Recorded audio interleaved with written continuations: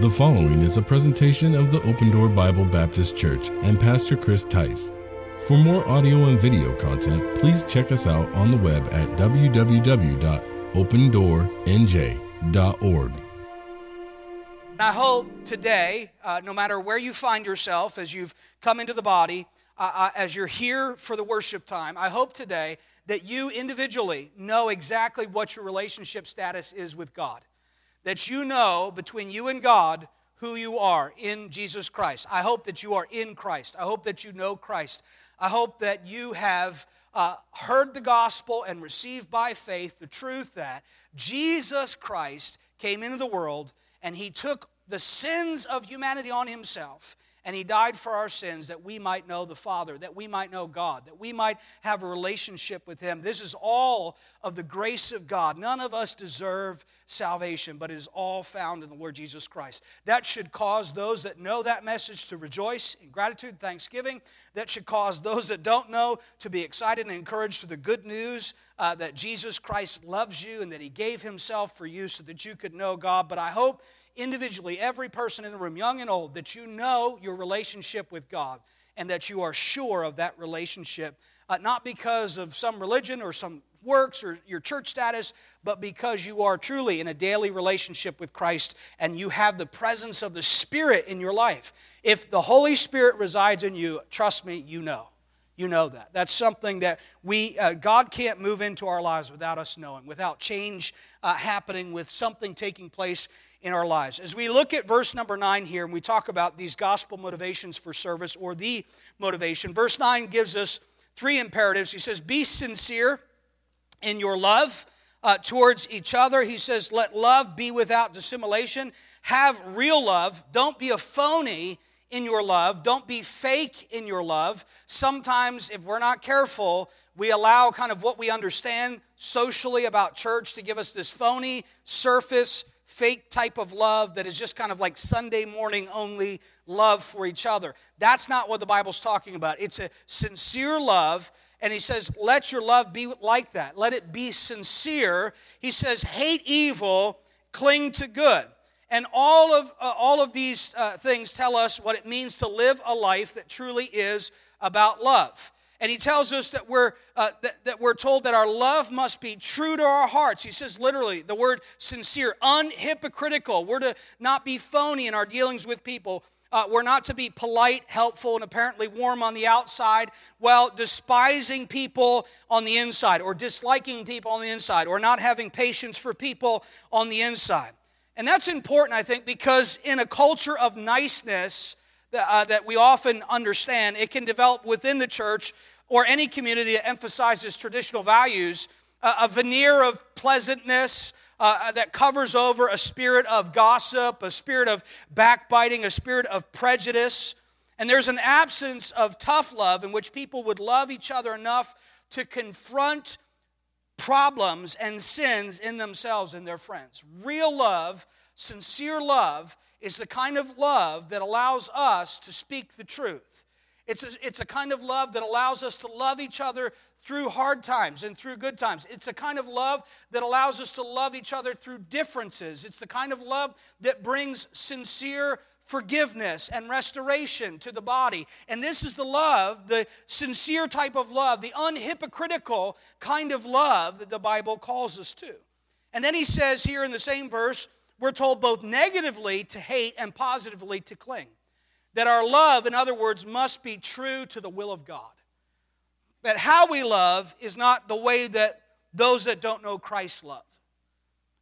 We love in a different kind of way. In other words, those that have true love also hate the things that are evil. Because if love clings to that which is good, it must let go of that which is evil. And furthermore, it must protect itself against that which is evil. I would submit to you that those of you who truly love your children understand this pretty basically. You understand that in loving your child, you love the things that are good for them and you hate the things that are bad for them. You protect them from things that could harm them or hurt them, even the things that they may desire. How many have learned that children and young people often may even desire things that are harmful to them? And as parents, we show love. How many know that love says yes, but love also knows how to say no? Love rewards and gives blessing, but love also knows how to chasten and discipline. Love is stubborn about those things that are evil in keeping us from those things that are evil, but love is freeing in the sense of releasing me to do those things that are good. The love of God frees me to do the will of God. Are you with me? That's the freedom that I have in the Lord Jesus Christ. This kind of grace that is often spoken about loosely and undefined and often compared to the culture that we live in is the kind of grace that gives us license to live how we want, license to do that which is evil, and that is not the grace of God.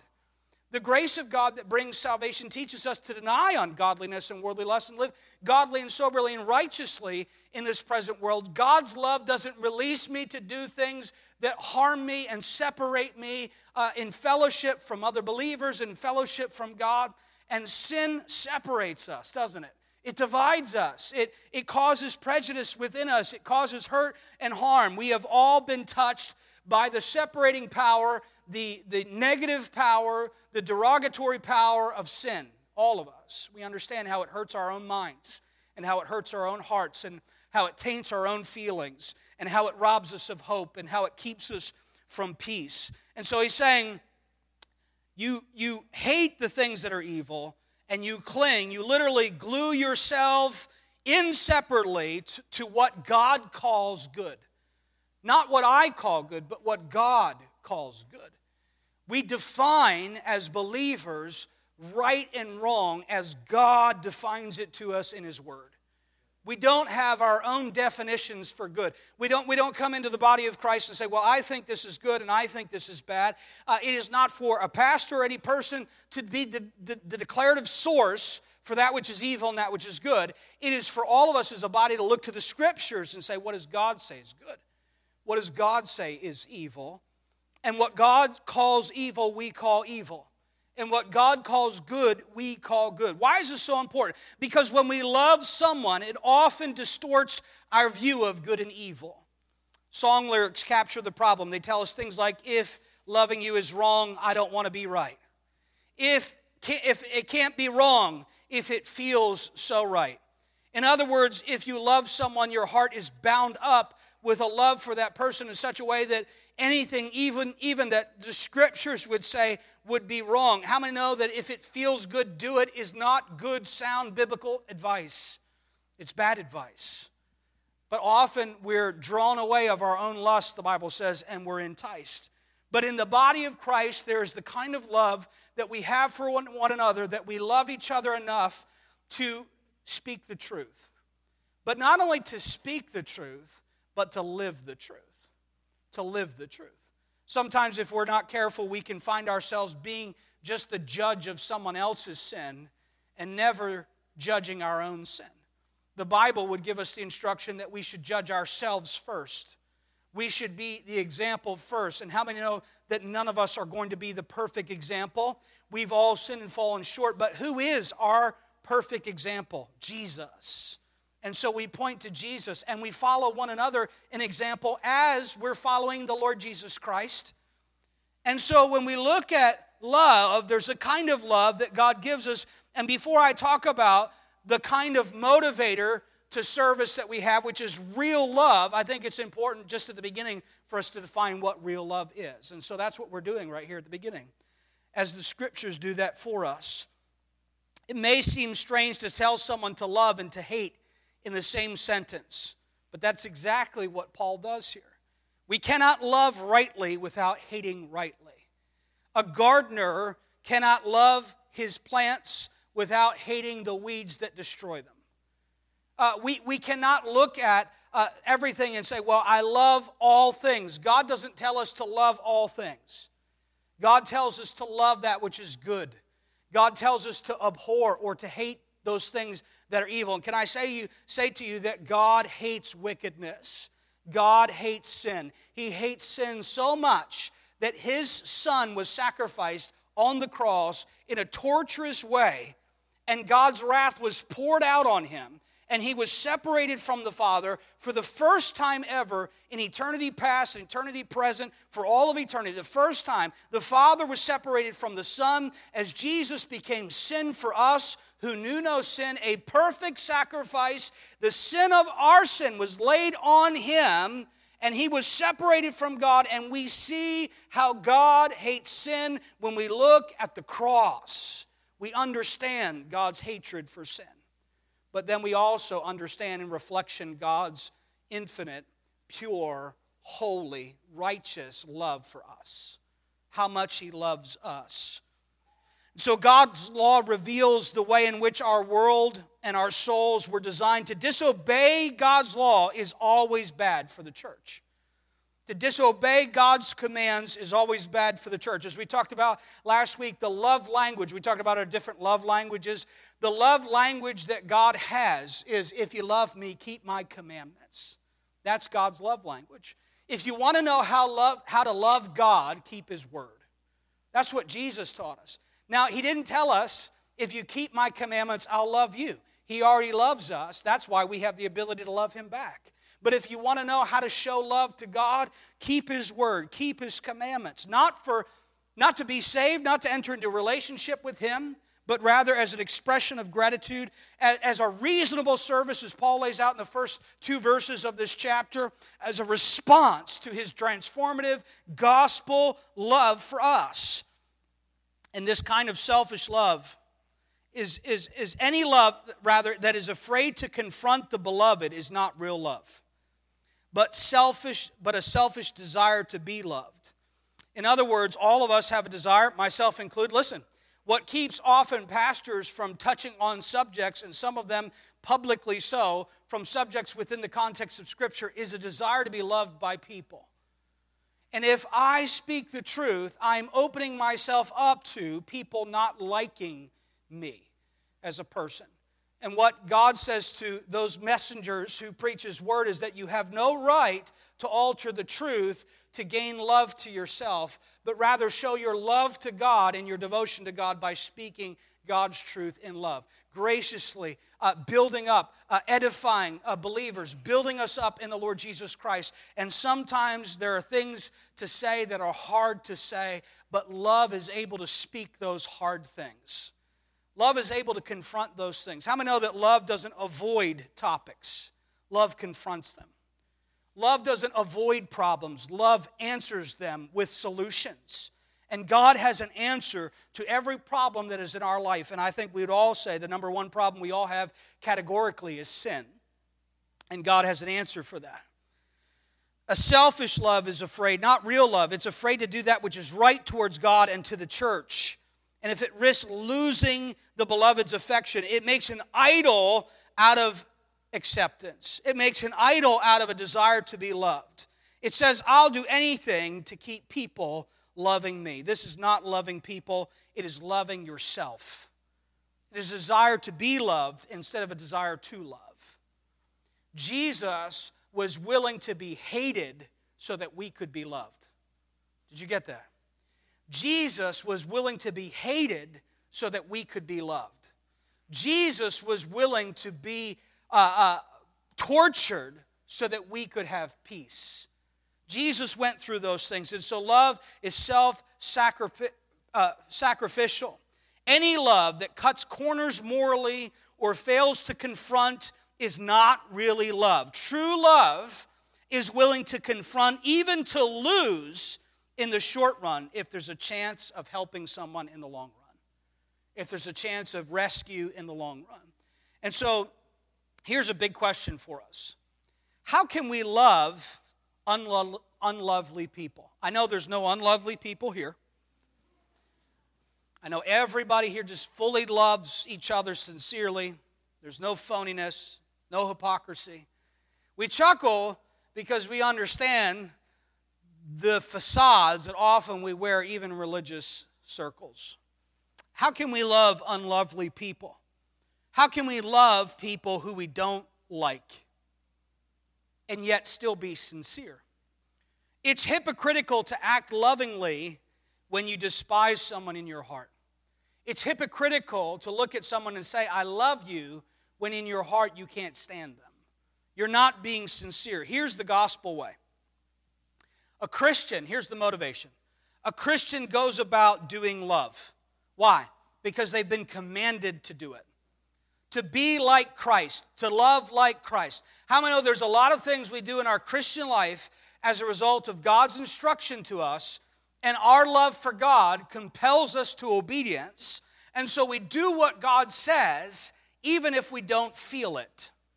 How many know it's a terrible way to live your Christian life by your feelings? None of us would be here today.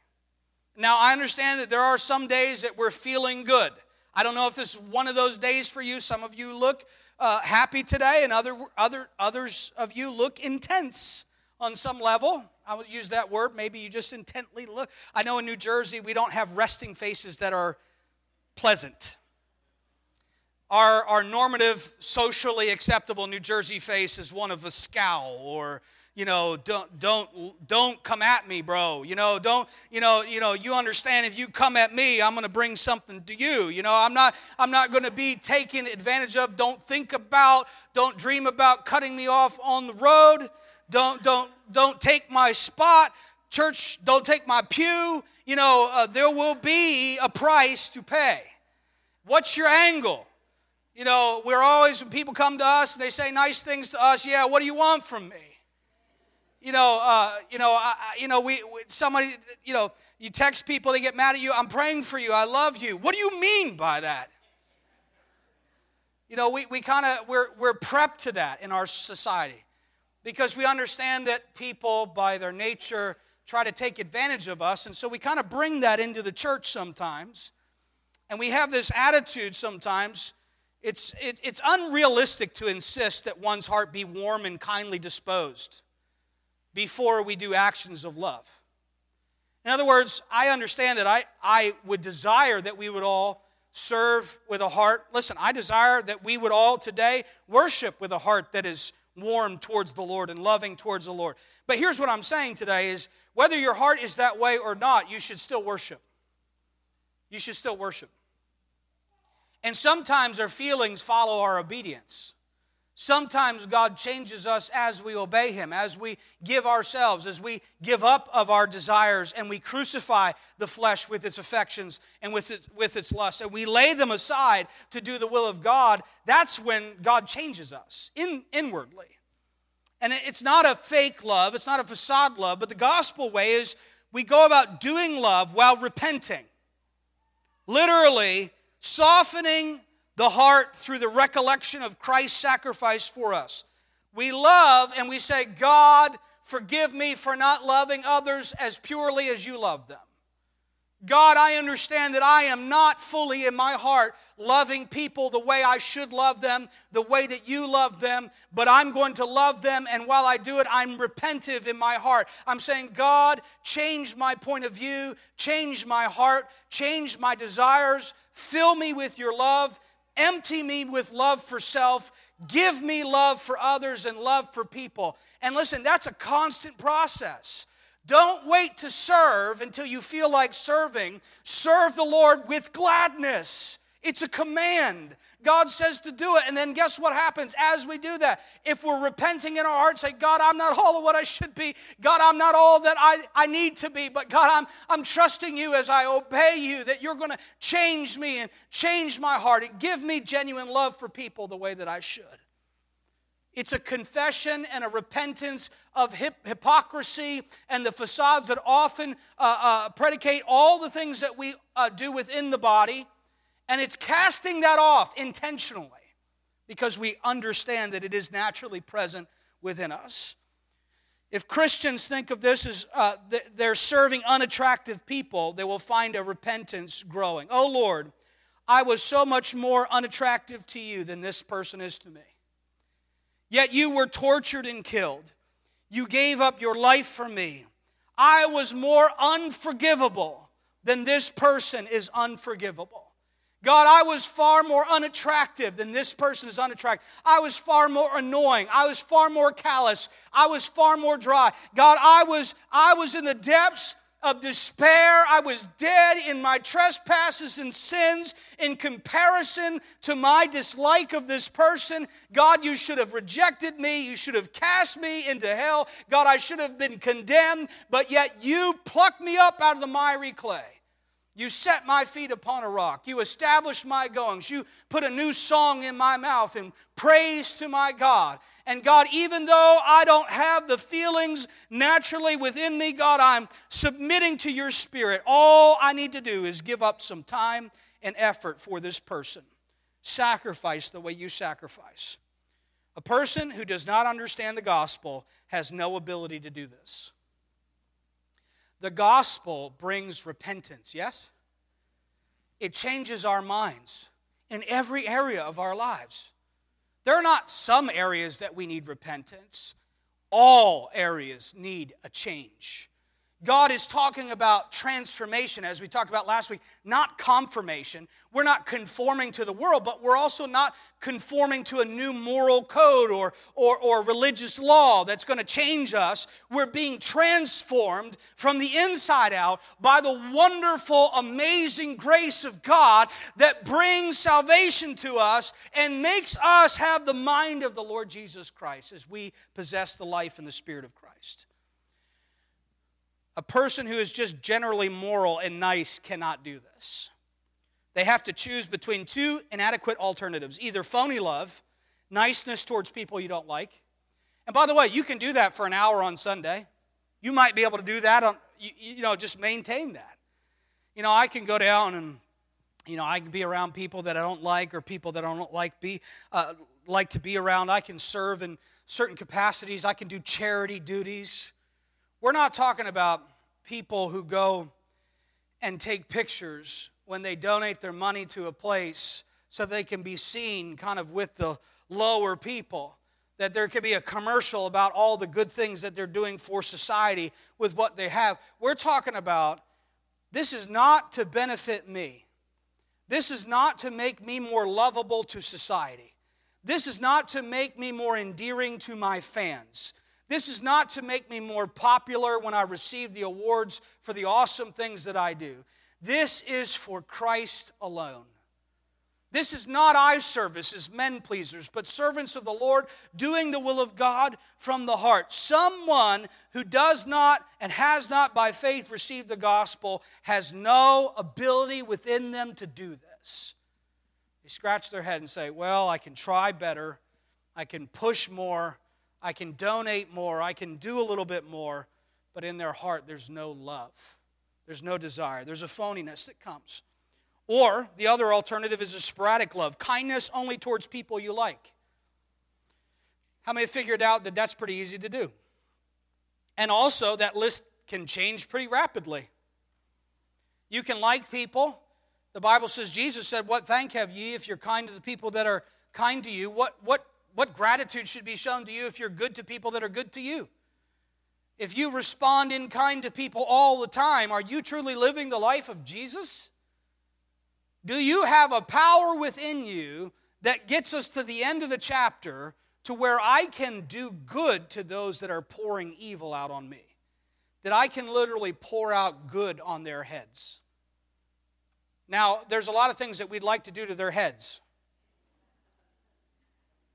The people that are hateful, the people that are mean, the people that are spiteful. The world is full of them. Go on the internet. It is a reflection of society. It is a reflection of what the world is like and what people are like. Say something to someone kind, you'll receive kind words. Confront someone with truth, you may not always receive kindness in return. People may not always like what we have to say when we say the truth. But that also doesn't give us this wonderful ability sometimes that Christians have on the internet to just be a truth speaker that, is constantly divisive, constantly stirring up strife. I'm just speaking truth, but not having any love. Not having any desire to help people in the process, but a desire to actually make yourself out to be more popular as a person who speaks truth, because that's a popular person sometimes in society too, the edgy person who says edgy things all the time, truthful things, but has no distinct desire to really help people with it. Jesus didn't walk around hurting people with truth. He walked around helping people with truth. He walked around with a desire to love people with the truth, even when it was inconvenient. If we're looking to speak the truth to gain reaction or response from those who disagree with us, we're not loving people with the truth.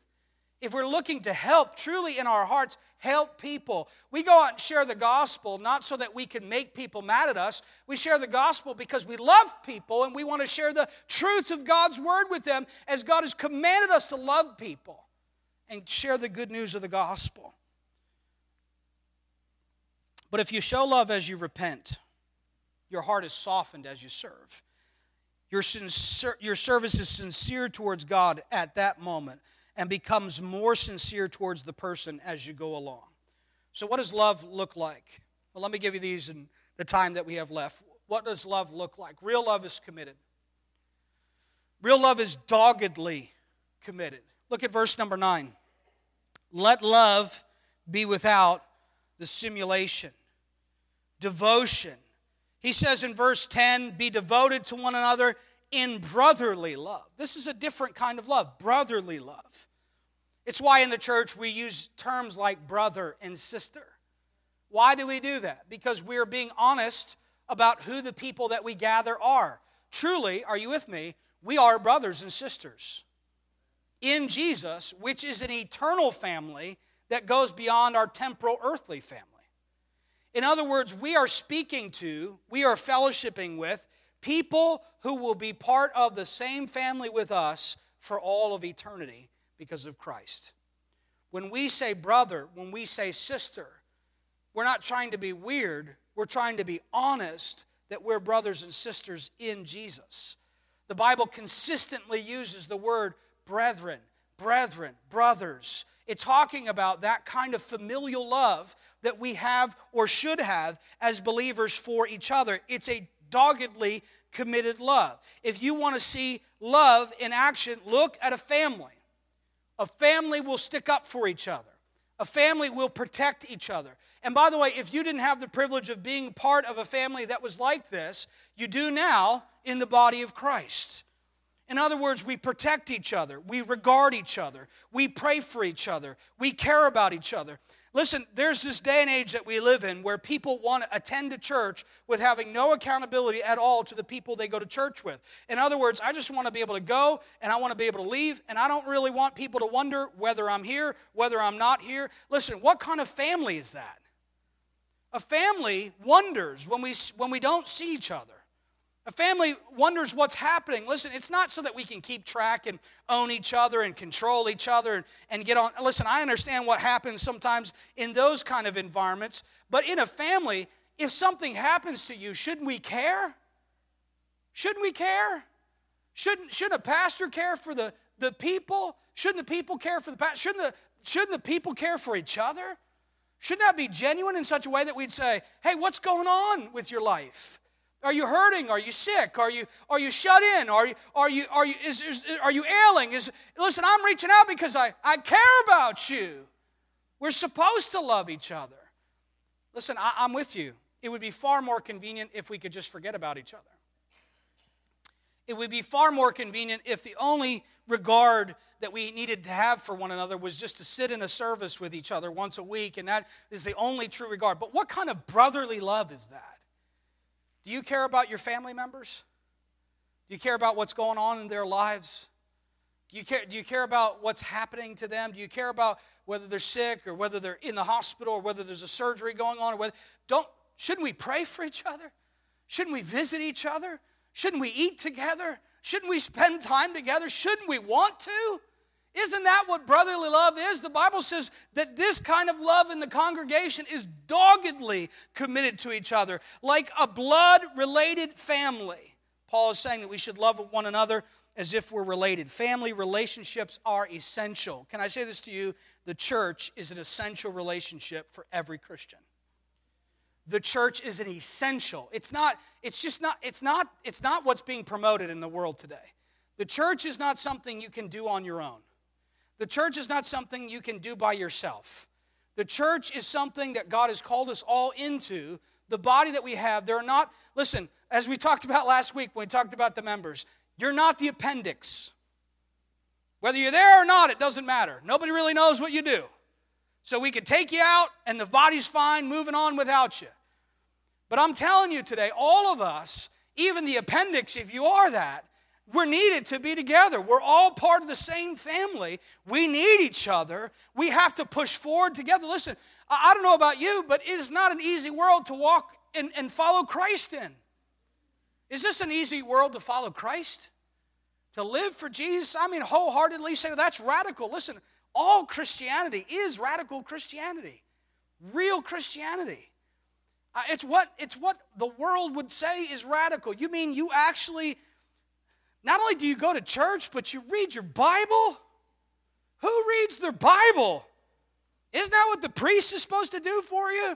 Isn't he supposed to tell you what it means? What are you doing reading the Bible?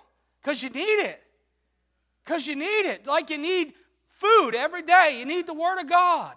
We need fellowship. The Bible calls us to it. And all true believers have a love for the brethren. All true believers have a love for the brethren. Listen, if you claim the life of the Lord Jesus Christ and you have no love for God's Word, meaning, I'm not talking about love for God's Word like you would say you love it. I'm talking about love for God's Word like you live like you love it. You know what living like you love God's Word looks like? Opening it, studying it, meditating on it, reading it, dwelling in it, thinking on it, just staying in it, studying it, discussing it, and teaching it. That's what loving God's Word looks like in the life of a Christian. Do you love God's Word? The Bible says that all true believers have a love for the church. You know what a love for the church looks like? A faithfulness to it, a gathering with it, a fellowship with it, a desire to be with it, a want to be around. Listen, and I'm identifying this to you. Read the book of 1 John. You'll find these elements right there for how we can know we have eternal life.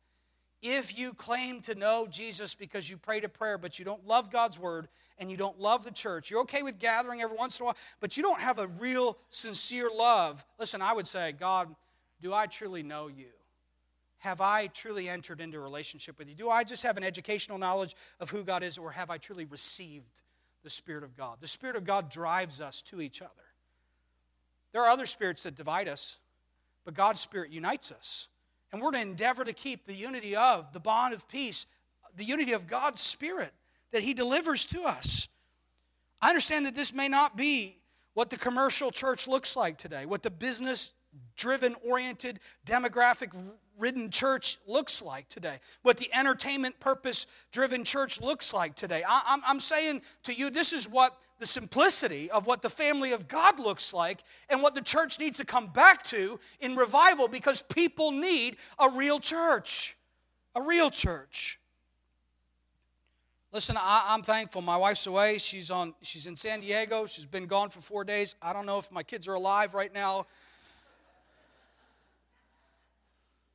If you follow me on social media, you saw I at least made the bed. I got to FaceTime with my wife. I talk to her every day. I text her every day. But I'm telling you right now, when I pick her up at 5 a.m. tomorrow morning, I'm going to have real fellowship with her. There's going to be real connection. You can't do church online. You can't social media church. You can't just connect through. Listen, these are wonderful means for which us to get information across. But let me tell you today, you know it, you experience it. There's nothing like being with people we love. In person with them. Touch, being around, embrace, expressions of love and service to each other. We need that in the world that we live in that is non-touch, that is non-in-person, that is non-experiential. I'm thankful for all the avenues of the ministry that we have. We connect with all these guys, talking to them yesterday over in Africa. I'm sure Pastor Justin talked to them all week. Some of you, these guys that are over there. But in June when we go, I'm going to tell you there will be real fellowship happening. And we just kind of over time, we got this online fellowship that we do. But there's nothing like being together. Real love is committed. What is Paul saying? Christians who share common values are to be as doggedly devoted to one another as family members. And then what else does it mean? Well, this word devotion. How many know that this is a challenging description of Christian love for those of us who have been raised in individualistic cultures? We truly have been raised and are being raised, and our children are being raised in individualistic cultures. If you don't know that, look at the average family sharing a meal out somewhere.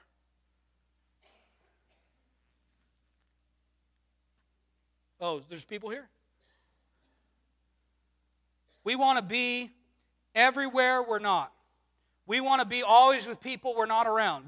We're always saying to people, you're here with me, but I'd rather be with the people here. I don't want to be with the people I'm with. That's the world that we live in. And this is an individualistic society, a society that says, listen, it's far better to be in this society that's individualistic, where we're all about ourselves. And listen, don't get me wrong, but can you examine yourself and put a circle around yourself for a minute and just say, has there been a point in this gathering today where I thought about someone else other than me, my wife, my own family? Have I thought beyond my own self? How many know children are selfish by nature? They don't care. Listen, and the younger they are, they don't care what they disturb. Some of you got newborns right now, you know exactly what that means. They don't care if they disturb whatever important moment that you're having. It's all about them. It's all about, listen, what am I doing? And listen, I have needs, and that's individuals. But when we mature, how many know that parents learn to give up the important things that they're doing to meet the needs of their children? You ever rush to meet the needs of somebody else while you were doing something important? Yes, sure. We understand that. Maturity understands that I give up what I'm doing to help somebody else. And this individualistic society that we live in needs to be pushed back against. There are some things in culture that need to be repudiated, and this is one of them. That we are not to be individualistic as a body of Christ, but we are to be many members of one body. Secondly, real love is putting others first. Real love is putting others first. Look at verse 10. We're told to what? In honor, preferring one another. You with me this morning, church? In honor, preferring one another. You know what that means? Putting others in a higher position than myself. It means to treat someone or something as valuable and precious. There's deep theological roots here to this statement. Christianity and Judaism understand that every human being is created in the image of God. Every human being, here's the theological truth. Every human being on the planet, whether they recognize God or not, is an image bearer of God. Even when they say, I don't believe in God, their existence declares that there's a God. They are bearing the image of God. God made man in His image and His likeness. And every human being bears the image of God. And so every human being should be treated that way. Isn't that a greater motivator for just being kind to people because you have to? That's looking at every person and saying, this person bears the image of God. I love God. You ever look at somebody that looks like their children look like the parents, or they remind you of somebody that you love? As you look at them, you can see that person. They're bearing that image. You love them. You see that person in them. You know, we look at our children and we see the people that we love. We see the image, but even greater still, as we look at each other, we see the image of God. Isn't that great that every nation, tribe, language, people, tongue, race, culture bears the image of God, so I don't have to like them in accordance with our likeness? to each other, but in accordance with our likeness to God, that we are image bearers to God. So you know what that does away with? Racism, prejudice. It does away with the evils that are in our world that teaches people to love people on the basis of similarity or in the basis of compatibility, and to not like people who are not like you. But everybody can be loved because everybody bears God's image. Real love is putting others first. We were designed to bear resemblance to God in our rationality, in our personality, not just in the way that we look, in our rationale, in our personality, in our creativity, in our eternal soul. When you see a creative artist, a creative person, you know what they're doing? Bearing the image of God. Is there anyone more creative than God? Look at the things in nature. Have you ever watched a nature show? Is there anyone more creative than God? You look at things in creation, and I do too, and like, what in the world? Why would God make that? Or what is the purpose? And God says, because I thought it was good. Because I wanted to. Because it brings me glory. That's why I made it. God is so creative. God has made all these things. Every time somebody sings a song, God is an artist. God is creative. God is a musician. God is a painter. God is a lawyer. God is, listen, you think about all these things. God is these things. And we see God at work, not just in the way people look, but in their rationale, in their personality, in their creative, in their eternal soul, and so on. So each person we meet is infinitely precious. Each person we meet is infinitely important and should be treated as such. Honoring another above ourselves means to listen to the other person, to be aware of their hopes, their joys, their needs, their fears, to be considerate. In addition, when Christians see other Christians, they don't just see the image of the Creator, but they see the image of Christ. Isn't that the wonderful thing about being a Christian? Before you knew Christ, you already bore the image of your Creator. Now that you're in Christ, you bear the image of your Savior. You're now bearing another image. Another image has been stamped on you. That's why you're not to be conformed to any other image. Don't let anybody else stamp you with their image, because you have been stamped. You're not your own. You've been bought with a price. You have been marked as a Christian. And what is that mark? Christians will be known by their love that they have one to another. It's a mark of Christ, the mark of Christianity. So what do we see in that? We see the essence of love. And the essence of love is not to concentrate on our own image, position, and needs, but on the needs of others. That is the essence of God's love. To not concentrate on our own image, position, and needs, but on the image and the needs of others. So what does that look like, practically speaking, in the congregation? When we gather, I'm not gathering to posture my image. I'm not gathering to get people to concentrate and to look at me. We're not drawing attention to ourselves through the way that we dress. We're not drawing attention to ourselves through the way that we act. We're not trying to get attention to ourselves at all. As a matter of fact, we would be much more preferable if people just saw Christ. But we understand that the necessity of our presence is that Christ is seen through us. And today, listen, we all have the opportunity to let Christ be seen in us.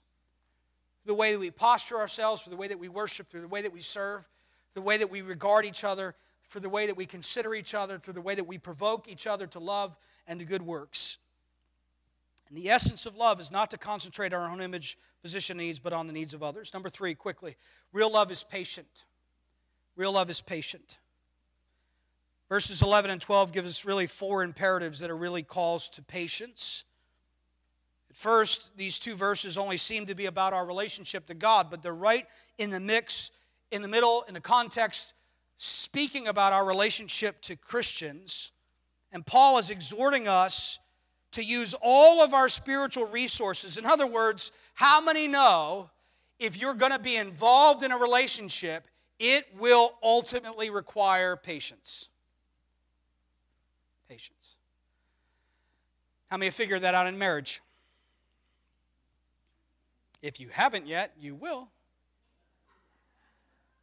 How many have figured that out in parenting? How many have figured that out in being a child in a parent relationship? Requires patience. Your parents. How many have figured it out with that in the church? And listen, none of us should storm away from any one of us and say, I don't have time for that. I'm not here for that. What are you saying? I'm only here for what people can do for me, for how people treat me and how people regard me. I'm only here for the parts of things that make sense to me, the things that I love. No, we're laying aside culture. We're laying aside race. We're laying aside politics. We're laying aside everything when we come together except for our familial relationship in Jesus Christ. We didn't come to talk politics today. We didn't come to talk religion today. We didn't come to talk about things that divide us today. We're not here to talk about social ills today. We're not here to talk about current events today. We're here to talk about Jesus.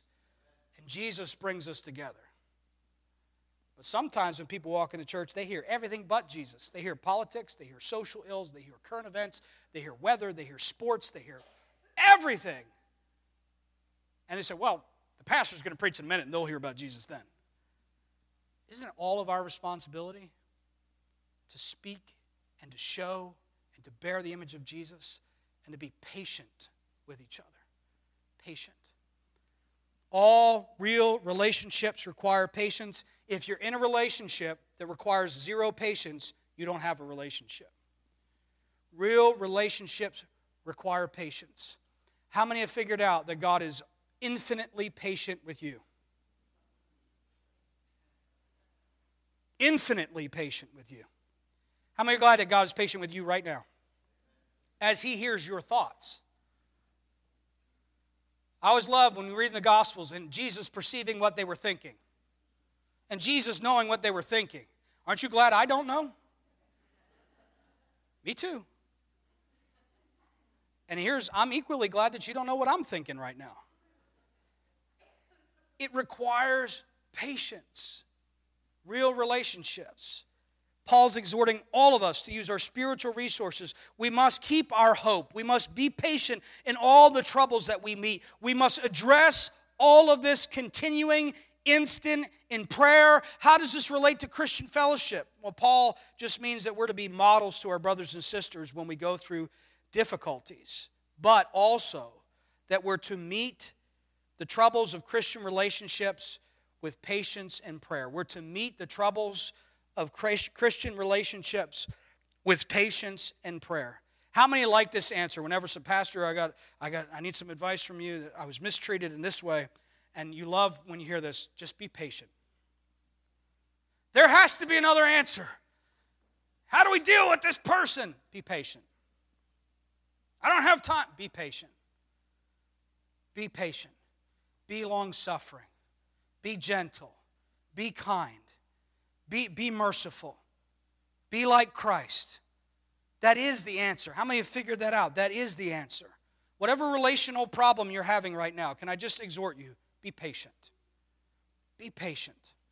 Don't fly off the handle. Don't lose it. Don't quit. Don't walk away. Just be patient. It'll come. You're parenting, be patient. You're married, be patient. Just be patient. Listen, church, be patient. Let's be patient with each other. And let's do it with the same resource of patience that God is resourced with, that He resources us with His Spirit. But the fruit of the Spirit is love, joy, peace, long-suffering, patience, right? Gentleness, goodness, faith, meekness, temperance. God gives us all of these gifts. To be involved deeply in people's lives is hard work. To be involved, this is why people don't often want to be truly involved in a real church. You can find, listen, churches that are just experiences are a dime a dozen. Sunday morning experience is not a church. It's not about the Sunday morning experience. It's about the daily grind. It's about the daily grind. It's not about what happens on the platform. It's about what the people of the church, because the church is the people, are doing every day that makes a church special. If we are truly to have a real, authentic church, it's going to be people who genuinely, without hypocrisy, with patience and doggedly committed to love each other as a family. Anybody have family members that get on your nerves? Aren't you glad Thanksgiving, Christmas come once a year?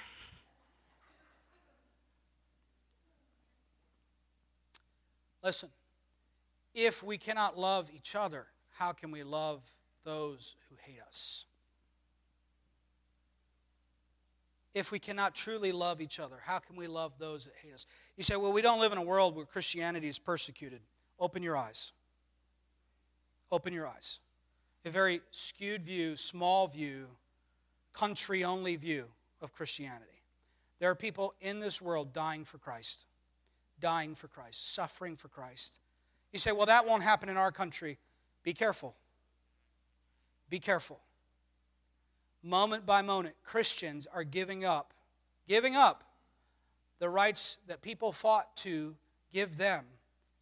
Well, Sunday comes and Sunday goes, and we have better things to do.